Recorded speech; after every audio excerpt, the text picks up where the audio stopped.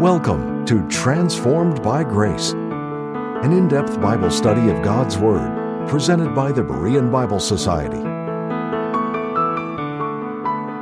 Join us each time on this station as Pastor Kevin brings the transforming message of God's grace, revealed through the Holy Scriptures.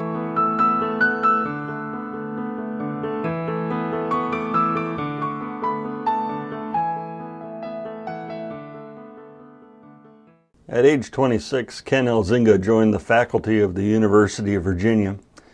After a tenured colleague warned him that being outspoken with his faith might hinder his career, Elzinga was stunned to see a flyer with his face on it placed on a prominent campus location.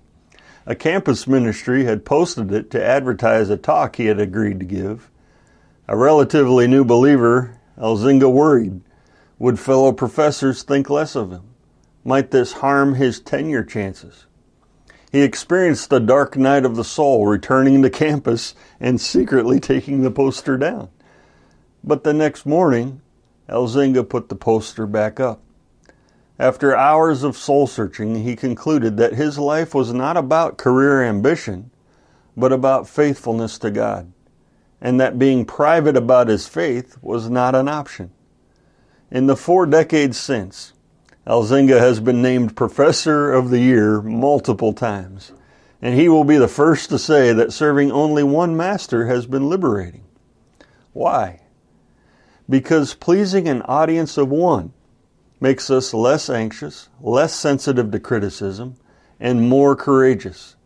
Because in doing so, we become more secure and compete less for our honor, and we live for His honor. The prophet Daniel was a man who served one master and lived for the audience of one, regardless of what others thought about him. The book of Ezekiel commends Daniel's personal righteousness. Daniel's life was characterized by faith, courage, and an uncompromising spirit. The Jews at that time had been taken captive and were exiles in Babylon. Daniel had been promoted to a position of high authority within that kingdom. Thus, Daniel's life and character was of great importance to the exiles. His example of godliness had a filter-down effect to his countrymen, demonstrating how they could all serve the Lord with integrity and faith, even in their captivity in a foreign land. Daniel took a stand for God before the king, who could have snuffed his life out with a word. So Daniel's courage to serve God and his stand to live by God's law in his position emboldened the Jews to also serve and live for Jehovah God. And this reminds each of us, too, how our testimony has an impact on those around us. Living a life of integrity and faithfulness makes an impression on our family, our friends, and other believers. And the bolder our stand for God, the more it can inspire others to do the same.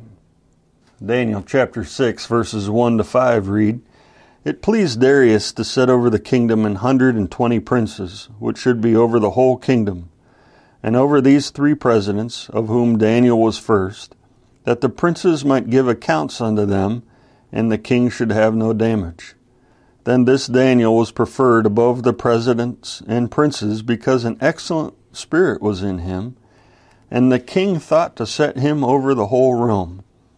Then the presidents and princes sought to find occasion against Daniel concerning the kingdom, but they could find none occasion nor fault, forasmuch as he was faithful, neither was there any error or fault found in him.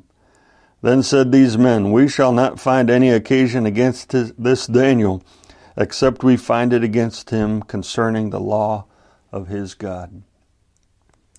After the Medo-Persian Empire conquered the Babylonians, Darius the Mede was set as king over Babylon and put in charge of its conquered territories. One of Darius's first actions as king over Babylon was to restructure the government and organize it. And he did this by appointing 120 princes, rulers possessing both civil and military authority to govern Babylon. Over them, as a check and balance, He placed 3 presidents or overseers to whom the 120 princes were directly responsible and had to give accounts of their own administration to them. Daniel was one of these 3 presidents and chief among them. The organization with the 3 presidents over the 120 princes was also done so that the king should have no damage. In other words, to prevent the princes from undermining the king's authority or stealing from him. As a result of his leadership experience within the Babylonian government, Daniel distinguished himself in his position. And the king, it says, preferred Daniel because he had an excellent spirit. He had a good attitude. So the king thought to promote him and make Daniel responsible for the administration of the whole realm and be second in power only to the king himself. And as you can imagine, this did not sit well with the other presidents and the 120 princes. It created friction and envy, which was also motivated by the fact that Daniel was a captive from a foreign land. These men then sought some basis by which they might accuse Daniel to cause him to be removed from his position. But for all their seeking, all they found was that Daniel was upright, faithful, honest, and diligent in the discharging of his responsibilities. If there had been anything underhanded, these men would have seen it or found it.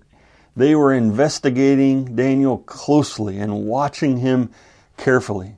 They searched for an area of compromise, a stain on his record, sometime when he messed up, but they could not find anything. Daniel consistently did the right thing. And Daniel was a great testimony to God. He had integrity. He genuinely lived out his faith, and his character was impeccable. And his character was like this, as we think about it, serving in the middle of the king's court, in the middle of luxury, immorality, self-seeking, idolatry, and cruelty within the court of the king. Daniel's example is good for us to follow and good for us to emulate as we are transformed by God's grace. That with God's help and by faith in Him, that we too can have an attitude that excels, a walk that is consistent, and a stand that is strong. When these rulers were unable to find fault with his character, they then decided to set him up and trap him through his devotion to his God. They would seek to catch him through the most significant point that he differed from the king. Daniel chapter 6, verses 6 through 9 read, Then these presidents and princes assembled together to the king and said thus unto him, King Darius, live forever. All the presidents of the kingdom, the governors and the princes, the counselors and the captains have consulted together to establish a royal statute and to make a firm decree that whosoever shall ask a petition of any god or man for 30 days, save of thee, O king, he shall be cast into the den of lions. Now, O king, establish the decree and sign the writing, that it be not changed, according to the law of the Medes and Persians, which altereth not. Wherefore King Darius signed the writing and the decree. The presidents and princes then come in to see the king, and they flatter him. King Darius, live forever. And then they lie. They tell the king that all the presidents, all the governors, princes, counselors, and captains had consulted together and thought to create a royal statute and decree that the king be made the sole object of worship and prayer for 30 days. But there was one person that was never consulted. Daniel was never consulted about this statute. The decree was that nobody in the entire kingdom was allowed to pray or ask a petition of any god or man for the next 30 days except of the king. In other words, they decided that they would make him a god for a month. The penalty for disobedience to the official decree was to be cast into the den of lions. Besides this appealing to his vanity, having recently conquered this kingdom, the plan was ingenious, because for the king it provided a way to cause the Chaldean people to submit to him and his authority. Not wanting to give the king time to consider the proposal and think this through carefully, they hurry him into a decision and they say, "Now, O king, establish the decree and sign the writing." Darius consented, signed it into law. And in doing so, according to Medo-Persian custom, that made the law irrevocable. We'll be returning to the program in just a minute. But first, we'd like to take this time to thank you, our partners, for making these programs possible. If you would like to access our library of helpful Bible study tools, go to BereanBibleSociety.org. According to the Scriptures is a 16-page booklet written by Pastor Paul M. Sadler. This booklet of charts with narrative is a more detailed approach for those who have a knowledge of the Scriptures, but fail to see Paul's apostleship and message. Since this tool will fit inside your Bible cover, you'll always be prepared to share the message of grace with those who are interested. To order your copy, contact the Berean Bible Society for pricing and availability at 262-255-4750 or visit our website at www.BereanBibleSociety.org. To receive our free full-color 32-page monthly magazine, The Berean Searchlight, call 262-255-4750 or subscribe online at www.BereanBibleSociety.org. Thank you again for your generous gifts. And now, back to the teaching with Pastor Kevin. Daniel chapter 6, verses 10 to 14 read, "Now when Daniel knew that the writing was signed, he went into his house, and his windows being open in his chamber toward Jerusalem, he kneeled upon his knees 3 times a day and prayed, and gave thanks before his God as he did aforetime. Then these men assembled and found Daniel praying and making supplication before his God. Then they came near and spake before the king concerning the king's decree. Hast thou not signed a decree that every man shall ask a petition of any god or man within 30 days, save of thee, O king, shall be cast into the den of lions? The king answered and said, The thing is true, according to the law of the Medes and Persians, which altereth not. Then answered they and said before the king, that Daniel, which is of the children of the captivity of Judah, regardeth not thee, O king, nor the decree that thou hast signed, but maketh his petition 3 times a day. Then the king, when he heard these words, was sore displeased with himself, and set his heart on Daniel to deliver him, and he labored till the going down of the sun to deliver him." Daniel was a prayer warrior. Prayer was a priority for Daniel. When Daniel learned of the decree and that it was signed into law, he went home. And he went over to the open window in his home, which faced Jerusalem, where the temple of God once stood. In his humility before God, he then dropped to his knees. And in his faith toward God, he prayed and gave thanks to him. He did that 3 times that day, just like he had done every day before the decree. He made no change in his habits or devotion to God as a result of the corrupt statute. Daniel did not change when the pressure was on. And Daniel took a stand for God on his knees in prayer. He could have simply closed the windows and prayed in a closet for 30 days to God. But the consistency of his walk with God and his unashamed devotion to him demanded that he live as he had always lived for the Lord.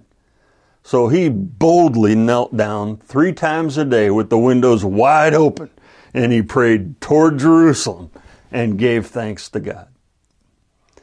Praying toward Jerusalem in captivity was in accordance with Solomon's prayer at the dedication of the temple. In 1 Kings 8:46 through 48, Solomon taught that if God's people were taken captive, that they should make supplication in the land of their enemies, which led them away captive, and pray unto thee toward their land, which thou gavest unto their fathers, the city which thou hast chosen, and the house which I have built for thy name. Praying toward the land from which they had been taken captive was a way of saying by their posture that they believed God's promise that He would return them someday to their land. Daniel faithfully did this every day, and he courageously made no attempt to hide his devotion or his dependence on God, even though it now meant disobeying the king's decree. And he refused to pray to a man, rather than the Lord God, who is over all, who alone is to be prayed to and worshiped, and he took a stand for that. But notice how Daniel gave thanks to God when he prayed that day. Giving thanks when we don't understand why difficult things happen. We acknowledge the greatness of God's wisdom, and we demonstrate faith in His plan and in His control.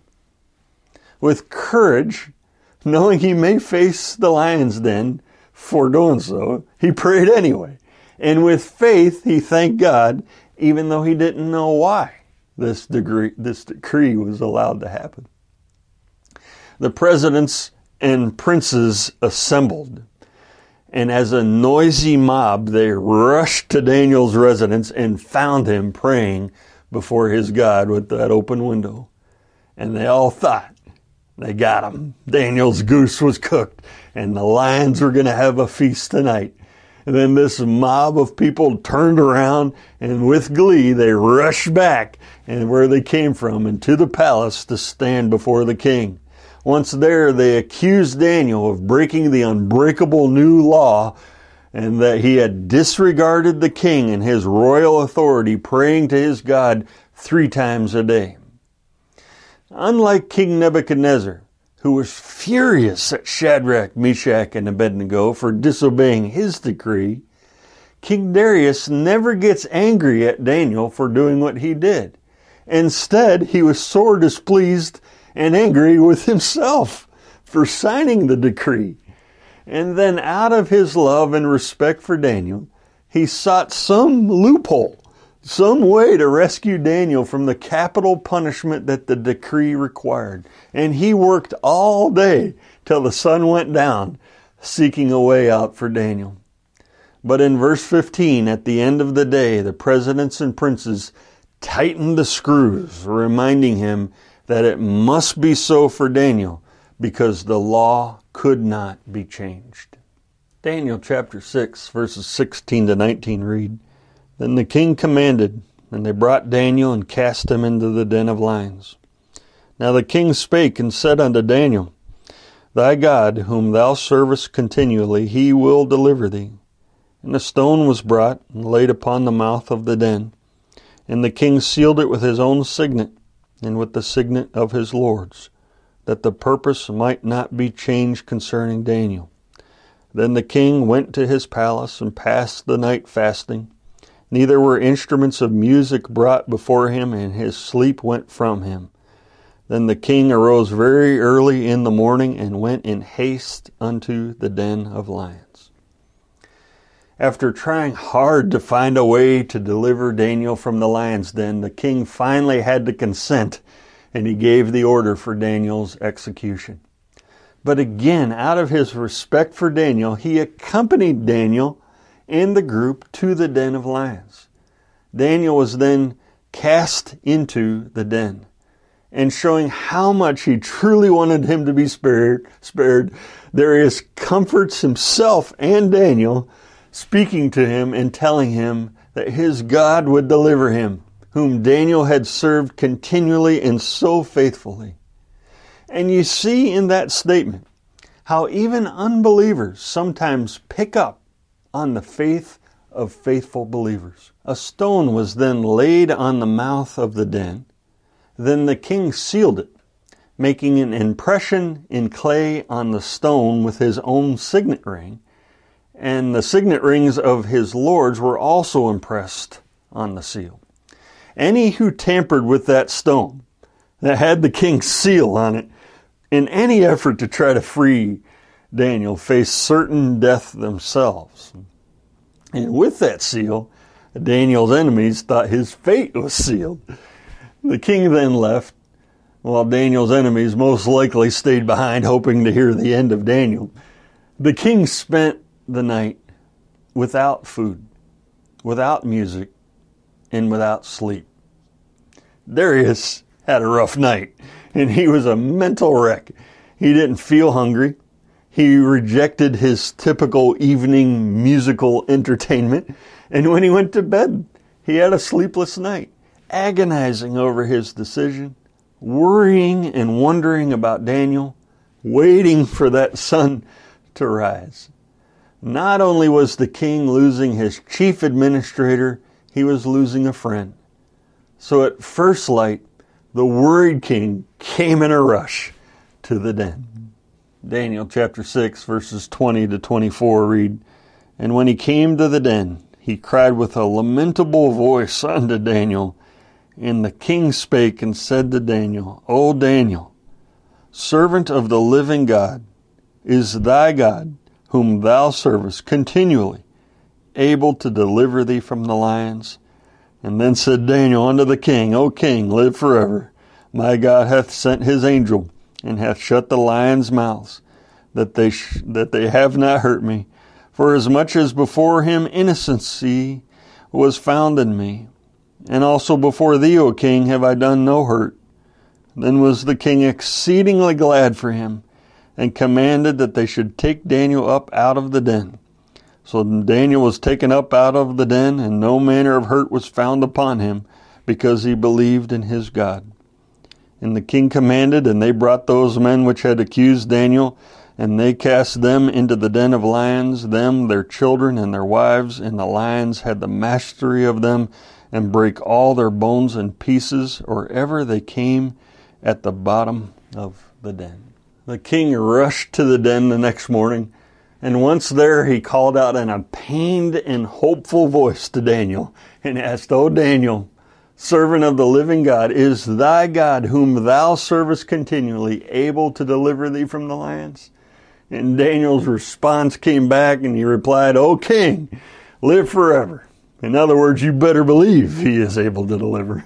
Daniel tells them that God had sent an angel and closed the lions' mouths and kept them shut because he had done no wrong and he had trusted his God.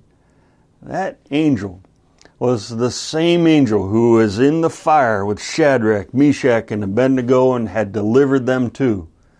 That angel was the Lord, the angel of the Lord, the pre-incarnate Lord Jesus Christ. A teacher once asked a Sunday school class if they thought Daniel was afraid in the den, and one little girl answered, I don't think he was scared, because one of the lions was the lion of the tribe of Judah who was in there with him. She was exactly right. There was another lion in there, Jesus Christ. And through the power of Christ, it's been said those lions experienced the greatest case of lockjaw in history. Being around cats, you often get scratched, at least I seem to when I'm around cats. But Daniel, after all night in the lion's den, came out of there without a single scratch on him. And Pastor Charles Spurgeon once said that it was a good thing the lions didn't try to eat Daniel. They never would have enjoyed him because he was 50% grit and 50% backbone. The funny thing, too, when you think about it, is that Daniel probably got more sleep that night than King Darius. Darius was a happy king and exceedingly glad and overjoyed that Daniel was alive. And he commanded that he immediately be taken up out of the den. A rope was dropped in. Daniel was pulled up and out. Then in a twist of irony, Daniel's malicious accusers, along with their families, were then ordered by the king to be cast down into the lion's den. The king now saw through their conspiracy, and he felt that they should undergo the same punishment as they tried to bring about upon Daniel, who was innocent. Upon being cast in, The enemies of Daniel did not even reach the bottom of the den before they were overpowered and broken to pieces, demonstrating how ferocious and how hungry these lions were. And it also demonstrates the greatness of the miracle by God. This episode in Daniel's life is another foreshadow of the way in which God will protect the faithful remnant during the 7-year tribulation period. This chapter is a counterpart of chapter 3, where God preserved Daniel's 3 friends in the fiery furnace.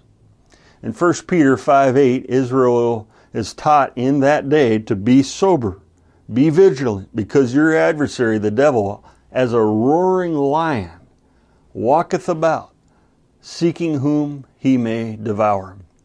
During the tribulation, the Lord will be with that faithful remnant and will preserve and protect them from that roaring lion, the devil, in that day.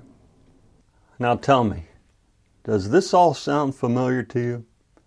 One who did nothing wrong, an innocent one sentenced to die as a result of a conspiring and envious mob, put in a den with a stone covering its opening, which was sealed, who then came out alive and was delivered from death.